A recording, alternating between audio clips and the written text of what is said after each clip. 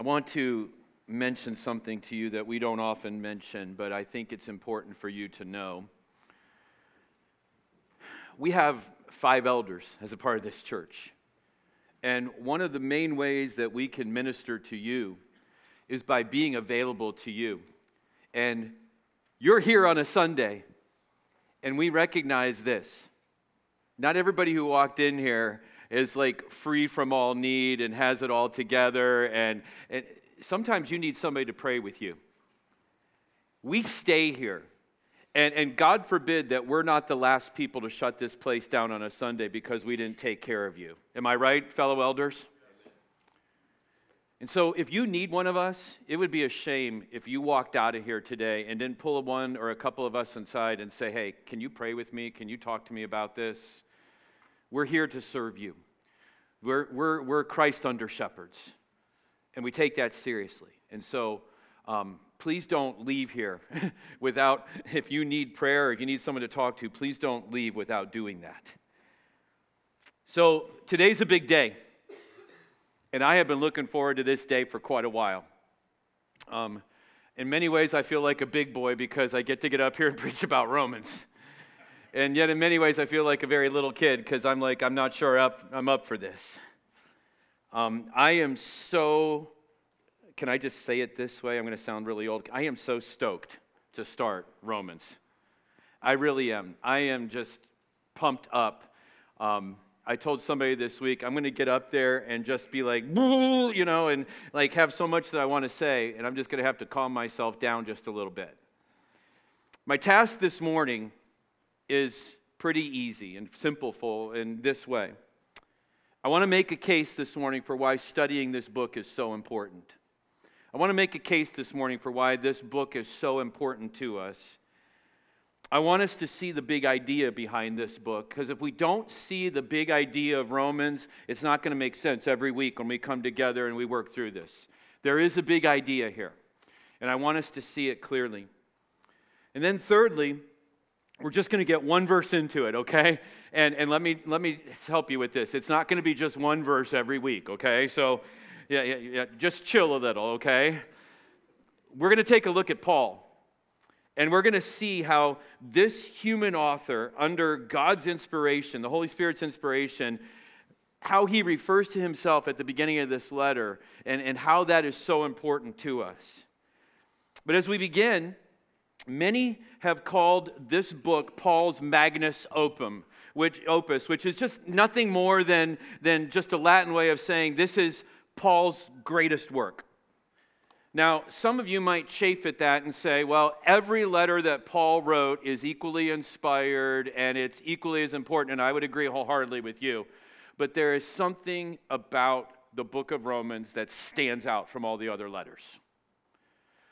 There is something about this book, and many people have made comment on it. Martin Luther said this: if he had his way, every believer would know this book word by word, verse by verse. He advocated for the memorizing of the book of Romans. He said this: it cannot be considered too much or too well. The more it is handled, the more delightful it becomes, and the sweeter it tastes. And I hope that's the case for us as we go through it. John Calvin said this about the book: when one gains knowledge of this epistle right here, Romans, when one gains knowledge of this, the entrance is open to a hidden treasure of scriptures. And I agree with him. I came across this. There was a Swiss theologian who died in 1900 whose name was Frederick Godet. And he said this, and I can't verify it, but I think this is a pretty thought-provoking statement that he made before he died in 1900. Every movement of revival up to that point in human history, every movement of revival in the history of the church has been connected to, in some form or fashion, the teaching of the book of Romans. Now, if he's right, how cool would it be if God broke out some revival? And I don't mean some cheesy revival that gets covered in the news. I'm talking about an intimate revival where God works in individual hearts and revives the fires of our salvation. Wouldn't that be really cool, church? I think we need it. One of the guys who I like to listen to a lot said this. He said, if I had my way, every preacher in the world would preach the book of Romans to his congregation, and every believer would become well-versed in this monumental book. So I don't want to say that what we're doing now is more important than any other Sunday or what we've done for other Sundays, but what I do want to point out to you is this book, if we take it to heart, just like any other book of Scripture, will literally not just fill your mind full of knowledge, it will transform the way that you live. And I want to be clear this morning about preaching and the point of preaching and why we preach through books of the Bible. I think that's important as we begin a new book. Because you could mistakenly get the idea that we want you to come on a Sunday and just drink in all this knowledge like it was a college lecture, like it was a 401 class or something like that. I want to be clear with you this morning. I don't want you to be a smarter Christian. I want you to be a more devoted Christian. Now, is knowledge important? It is. Is doctrine important? Doctrine is important. But I wanted to say to you, there are many people who are burning in the fires of hell right now whose doctrine was correct. Doctrine is important. Truth is important. But if truth doesn't get from up here to down here, if it doesn't transform the way that you live, it is useless. And so, as we begin in Romans, don't approach this like, oh, I just can't wait to get all the deep nuances of biblical doctrine. Oh, there's plenty of them here. There are doctrines in this book that will make you go home and be like, how can that be true? And don't be afraid of that. Don't be afraid of that. But I want you to leave every Sunday with an awe of a great God who loved us enough that he wouldn't leave us in our own putrid self-righteousness, but that he would provide a way for us to have the righteousness of Jesus Christ. So, let me give to you at the beginning, and this is something I just really don't like doing, is spending all this time introductory. I'd like to get into to start preaching, but I think it's important that I make a case for why it's important we study Romans. Let me give you point number one, why it's important we study Romans.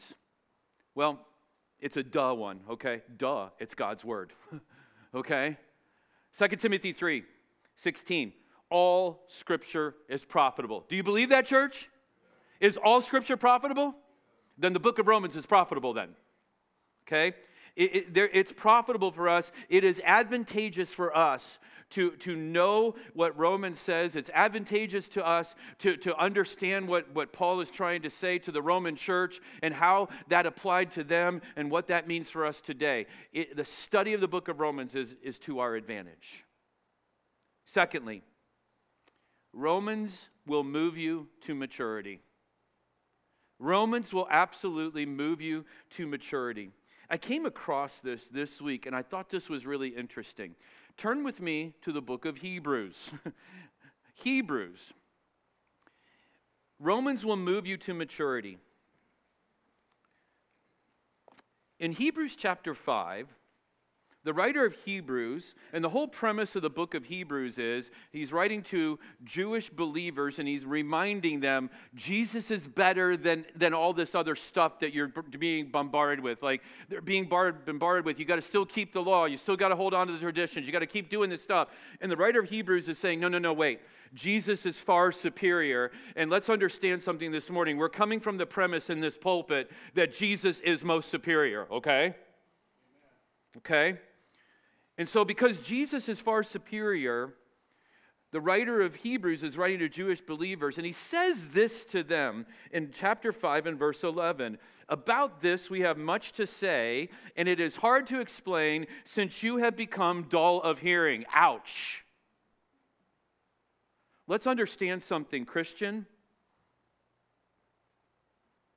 Some of you have been going to church all your life. Some of you have been believers for decades. And you could be the person here in Hebrews chapter 5. You become dull of hearing. It's all become an exercise of I just come, I listen, and I try to figure out if I learned something new today that I hadn't heard before, and I judge whoever's in the pulpit by whether or not they really grab my attention or not. Folks, it's not up to me to grab your attention. It's God's Holy Spirit through His Word that wants to grab your heart's attention this morning. He says this, it's hard to explain since you become dull of hearing. For through by this time you ought to be teachers. You need someone to teach you again the basic principles of the oracles of God. You need milk, not solid food. Now keep going. He says this, for everyone who lives on milk is unskilled in the word of righteousness. That phrase there, word of righteousness, you could boil it down to say this, the gospel of Jesus Christ. That's what the word of righteousness is. I got good news for you. If you hang with me and hang with all of us who are going to be preaching up here, and if you really devote yourself to wanting to understand this, and you're open to have your heart being changed by the Holy Spirit, if you are a child of God, a study of Romans will move you to maturity because it is all about what the writer of Hebrews says here. It is all about righteousness. You're going to hear this over and over from this pulpit. In fact, just say it with me. Romans is about righteousness. Say it. What's it about, church? Yeah. This book is brimming full of righteousness. And it goes this way. You see, Romans is an absolute treasure chest of riches that are centered on the righteousness that comes from God. It's also this. It is an absolute, full-out, 100% frontal assault on our self-righteousness. And one of the things that we're going to find out is that we all have a propensity to self-righteousness. Can I say this right at the beginning of our study of Romans? Those two things cannot exist in one person's heart together. You cannot have a mixture of self-righteousness and Christ's righteousness, because if you do, it's going to damn you to hell. There's only one righteousness you can have, and it's Christ's righteousness. It's either one or the other. One will lead to glorification and an eternal life in the presence of God Almighty. The other will lead to eternal damnation of your soul. The thesis statement of Romans, and we finally get to Romans, is now found in Romans chapter 1. Under this idea of maturing in righteousness, the thesis statement for Romans is found in chapter 1 and verse 16 and verse 17. Paul says this after he gets through the introduction. For I am not ashamed of the gospel, for it is the power of God, it's the dynamite of God for salvation to everyone who believes, to the Jew first and also to the Greek. For in it, in the gospel, the righteousness of God is revealed from faith for faith, as it is written, the righteous shall live by faith. Romans is all about what? Romans is all about righteousness. As we go through this, and as we go through this doctrine that's so rich and so deep, we're going to find out that God requires righteousness because of sin. And what we're going to find out is that every single one of us, if you don't realize this, every single one of us has a big battle with sin. We're going to find out that God requires righteousness because of sin. We're going to find out that God reveals righteousness in a glorious salvation. We're going to find out that righteousness is realized in our sanctification. We're going to find out that righteousness is retained in our glorification. We're going to see a huge example later on in this book of righteousness that has been rejected by Israel. And we're going to find out what God's plan is in terms of righteousness for Israel. And we're also going to see how we reproduce righteousness in the way that we serve one another. So, first, why study Romans? Because it's God's word and it's profitable. Secondly, because Romans is going to move us to maturity. It's going to move us to maturity. It's my prayer. It's my prayer that by the time we are done in the book of Romans, you won't be in the same place that you are right now in your Christian life. Thirdly, Romans absolutely speaks directly to the world that we live in. How many of you think our world is a pretty wretched place? Romans tells us why. Romans tells us exactly why the world is the way that it is today. It's a sin-cursed world. It is a sin-sick world. And the only hope for our world, for our culture, for our nation, for the community of Johnstown, the only hope is found in the book of Romans. It's not found in whoever serves in public service. It's not found in new laws or new platforms. It's not found in moral reform. It is found in the gospel of Jesus Christ. That is our only hope. That is your only hope. You see, Romans gives to us the need for the gospel. It gives to us the provision of the gospel. It gives us how we grow in the gospel. It gives us something that some of us struggle with. It gives us God's sovereignty over the gospel. And it also shares with us how we live together in the gospel. This is a gospel-centered book. And Paul intended it to be that way, which leads me to the fourth and final reason why we need to study Romans. Because you and I absolutely need it. JIBC needs the gospel. You know what JIBC doesn't need? It doesn't need more self-righteousness. We're good at that. We need the gospel. We absolutely need it in its purest form. We need it punched in our face every week. Yes, we need it punched in our face. You see, we need these words. I need these words. You need these words. We need them more than we need bread. We need it more than we need our Sunday dinner, which we're all looking forward to. We need less of ourselves and more of the gospel of Jesus Christ.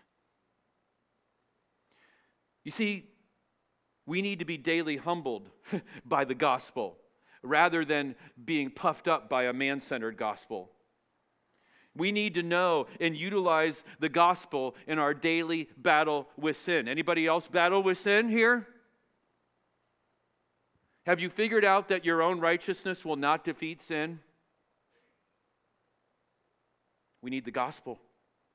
Because the battle with sin is every day, it's every minute, it's every hour, it's relentless. And if we're trying to fight it in our own strength, with our own righteousness, we are woefully losing. And we show up here on Sundays and we put on our shiny plastic faces and we fake it when all of us know how hard the battle is. Am I right, church? Romans cuts through all the masks. It absolutely cuts through the masks if we'll let it do it. Because the right understanding of Romans understands this. The person that's sitting on your left and the person that's sitting on your right, the person that's sitting in the back, the person that's sitting in the front, they battle the same battle that you fail, or that you fail at and that you fight. Little slip there, but I was right, wasn't I? I fail at it too. And we need the book of Romans. We need to know that there is ultimate triumph in the gospel, which means that those in Christ can and never will be separated from the love of Christ. And I got good news for you. Romans tells us that. We absolutely need the book of Romans. So let's go to Romans chapter 1 and verse 1. We're going to get no further than talking about the writer. Paul, a servant of Christ Jesus, called to be an apostle, set apart for the gospel of God. Paul, a servant. The author here is clearly identified as Paul. I am not going to go into a 15-minute explanation as to why this is truly Paul. It says it right here in the word. Either you're going to believe it or not. And let me just point out to you that there are so-called theologians today who are just theological eggheads who want to say that Paul did not write this book. They are dead wrong. Paul is the author. Paul's name means little one. Means little one. He was formerly known as what? Saul. You know what? It was an honor to be named after Saul because actually Paul was from the same tribe as Saul. He was a Benjamite. It was an honor to be named after Saul. Saul's the first king of Israel. Yeah, we kind of forget that he screwed things up, but he was the first king after all, right? was an honor to be named after him. And I find it really interesting, the juxtaposition between these two men who were named Saul. King Saul started out really well, didn't he? He started out gangbusters. I mean, he was good looking. He had it all together. He had all the credentials to be king. He really had it all together. He started out well, but he didn't finish very well, did he? Saul, little Saul, Pharisee Saul, he started out pretty wretched, didn't he? I mean, this guy chased Christians right out of Israel. I mean, the Bible tells us in the book of Acts, he's breathing out threats against Christ's church, and he's literally pursuing them like a rabid dog. He's so incensed. And he's big in the world's eyes, and he starts out really bad, but he ends up pretty good, doesn't he? He ends up pretty good. He ends up dying a faithful servant of Christ and his church. This book is probably written from the city of Corinth, probably on his third missionary journey, probably around 56 AD, for those of you who like a little church history. This was not a church that Paul was familiar with. He'd never been to Rome. He didn't know a lot of the people in the church. He knew some of the people in the church, but he'd never been there. He didn't plant the church. He literally is writing this letter to introduce himself, and he's basically making his statement of faith to this church as to why they can trust him as an apostle of Jesus Christ, because he wants to come there eventually and be served by them and serve them. It's a letter of introduction. This is unlike any other letter of introduction that you and I have ever read. Notice the way that he refers to himself here. 3 ways that Paul refers to himself. First, Paul, a servant. Greek guys, doulos. One who gave himself up completely to another's will. This isn't a guy who was subjected to slavery. A doulos was somebody who willingly gave themselves up to be somebody's slave. Think about it. To do that, to willingly give yourself up, there's got to be some devotion there, doesn't there? Now, I'll serve many of you, and I'll serve you in many ways, but I can just guarantee there's certain things I'm not doing for you. If I'll do them for anybody, it'll probably be my wife. Here's a guy who says this: I once was the slave of sin, as all unbelievers are, and now I refer to myself as chiefly the bondslave, the doulos of Christ Jesus. And the only way he can say that is because of the message that's in the book of Romans. So let me give you a warning. Be careful. You take the words of Romans to heart, it'll change the way you look at yourself. It'll absolutely change the way you look at yourself. In a world that's screaming at us, think really big about yourself. Think you're really important. Romans screams to us from verse 1, child of God, you're nothing but the slave of Jesus Christ, and that's okay. And that's okay.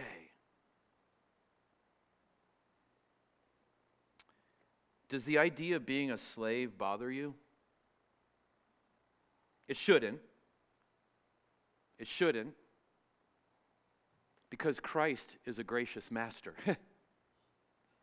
Now, if you thought about being a slave to just a person, that should bother you. But here Paul says, I am the bondslave of Christ Jesus. Of Christ Jesus. And it's not cruel to be a slave to a master who laid down his life for you. Who has shined his love into your heart so that you can freely love others through his grace. That's who this person is. But let's understand something here. Maybe you're not the child of God, and maybe you're resistant to the idea of being the slave of Jesus. Maybe you're resistant to the idea of, and this happens. I don't want to become a Christian because Christians, they have to start doing Christian things, right? Like, they live the most boring lives ever to be a Christian. I don't want to be a Christian. Let's understand something. You're either the slave of Christ or you're the slave of sin. And sin is a horrible taskmaster. Sin wins every time. Sin will absolutely be ruthless, and it will absolutely, in the end, destroy you. That's not what Christ is as a taskmaster. He's a kind and gracious master.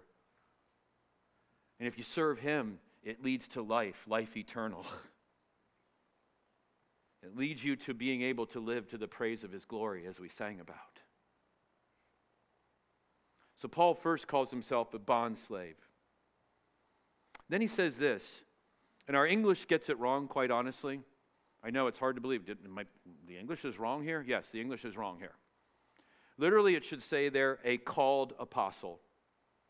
A called apostle. An apostle is one literally who is sent forth with orders. Now, specifically here, it was a man who was officially commissioned by Christ himself and placed in Christ's service. And that's true of Paul. Paul refers to himself as an apostle several times at the beginning of his letters. In 1 Corinthians and 2 Corinthians, he starts it this way: I am called an apostle by the will of God. This isn't something that Paul was out looking to do. It wasn't like, hey, I'm a Pharisee, I'm of the tribe of Benjamin, I studied under Gamaliel, and you know what, I think I'm just going to add to my resume, I think I want to be called an apostle now. No. One simply doesn't just choose to be an apostle, they are called to be an apostle. In 1 Timothy 1, he says this way, by the command of God. Like, literally, I had no choice. What's interesting is that this word called is repeated several times in the first few verses here of Romans. You see it in verse 1 that Paul's called to be an apostle. You see it down in verse 6, including you who are called to belong to Jesus Christ. And in verse 7, to those in Rome who are loved by God and called to be saints. Let's understand something here. You and I will never accomplish anything for God. We can't will ourselves into the kingdom. We first have to be called. We have to be called. And Paul here is saying, I'm called as an apostle, and I'm writing to those who have been called by God. Now, lest you get a big head here this morning, if you're here and the child of God, that ought to humble you, that God would call you. Anybody worthy of being called? No. No. But God calls. He calls us. We know from Acts chapter 9 that Paul specifically did receive his commission from Jesus himself. Jesus literally spoke to him on the road to Damascus. And he told Ananias, the man who came and served him, he said this. In fact, let me read it to you from Acts chapter 9, what he says about what's going to happen with Paul, or Saul, who becomes Paul. He says this to Ananias, the man who he sends to go minister to Paul. But the Lord said to him, go, for he is a chosen instrument of mine to carry my name before the Gentiles and kings and the children of Israel. Specifically commissioned by Christ himself, called into his service. So, if we just take these first two names, this letter is written by somebody who saw himself as the slave of Christ, but with all apostolic authority. All apostolic authority.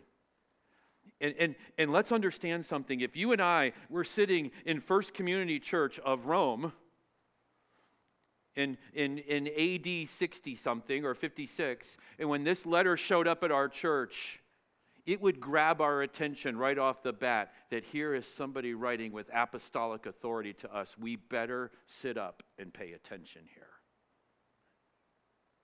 And so, as you and I are going through the book of Romans, let's understand something.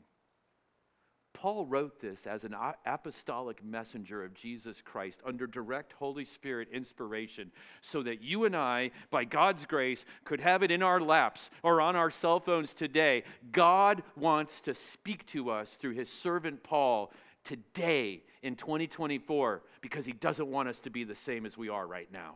Isn't that awesome?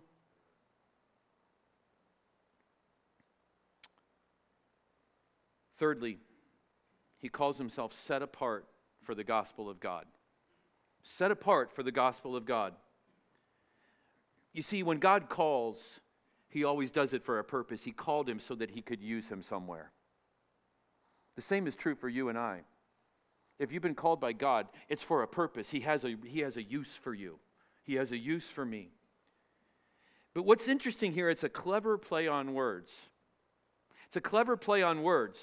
Paul was a former Pharisee. The idea of Pharisee meant that the Pharisees, they referred to themselves as the ones who were set apart from the lesser Gentiles and Jews, and we are the law keepers. We are the ones who produce righteousness by our good deeds. That's what it meant to be a Pharisee after all, right?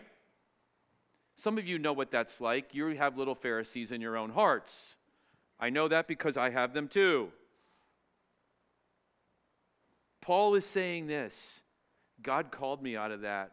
I don't need to produce righteousness anymore. Jesus is enough. Jesus is all my righteousness. And I don't have to be a Pharisee anymore. And let's understand something. That's what the gospel does. It frees us from having to perform. And if you're here this morning thinking you have to perform for God, you're not thinking right. You can't perform for God. Christ performed all that needed to be done. You just have to receive it by faith. And what Paul is saying here is, yeah, I reject all that to be the apostle and to be the one who is set apart for the gospel. It frees us from so much. It frees us from having to face the wrath of God, right? Isn't that what the gospel does? But it also frees us from having to produce something that we can't do.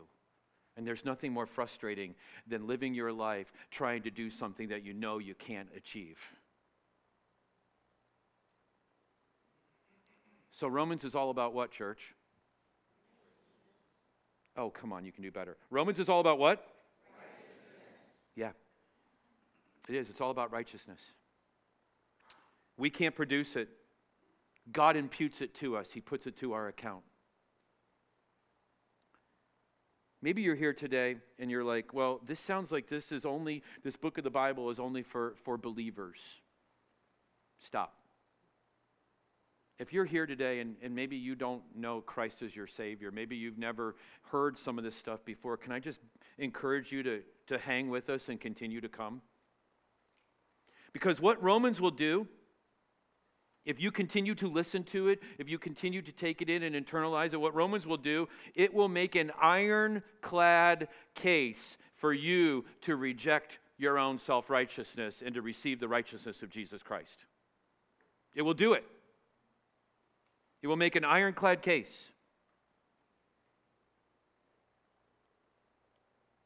But followers of Jesus here this morning, can I talk to you for a second? We've already been one verse into the book of Romans, and we've been confronted with some stuff. You and I may not be apostles called the same way, and not matter of may. We're not, okay? If you think you're an apostle this morning, no, you're not. You're not a big A apostle. You're maybe a little A apostle, okay? But here's the thing. If you're the child of God, you've been commissioned with the same message that Paul was commissioned with. Pastor Andy pointed that out to us a couple weeks ago, didn't he? We've all received that commission. We've all been commissioned to be the ambassador of Christ. And so, you know what? Like Paul, you are a sent one. Just not a big A sent one, a little A sent one. You're also no longer the slave of sin. Which means this.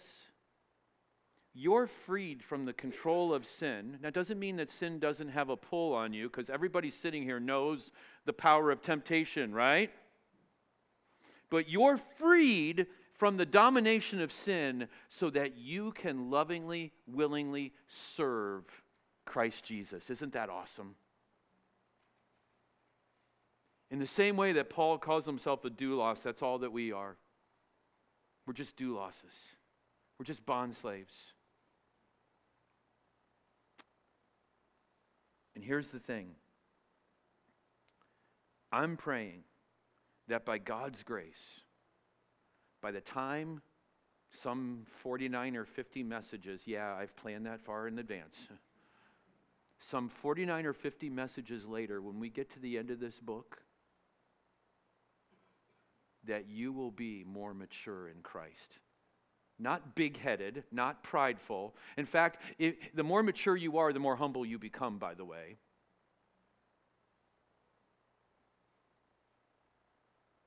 And by the end of Romans, I'm praying that JIBC will have a much more God reliance than we ever had when we began. I'm praying that we'll stop relying on ourselves and our own goodness, our own, the things that we value so highly, like church attendance, and I'm a part of this Bible study, and I do this, and I read my Bible. No, just reject it all if you're trying to earn God's favor. To understand this, I can't be good enough. Christ was perfect. That's my heart's prayer. That's my heart's desire. So welcome to Romans. Welcome to Romans. Do yourself a favor. Next week we're going to preach through verses 2 through 7. It'll benefit you most. Hey, stop packing up. Really, stop.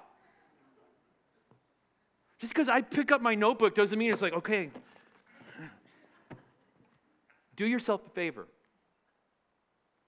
Saturday night, next week, this coming Saturday, pick up your Bible. Turn off the TV. Turn your phone off. Pick up your Bible and read Romans 1, 2 through 7.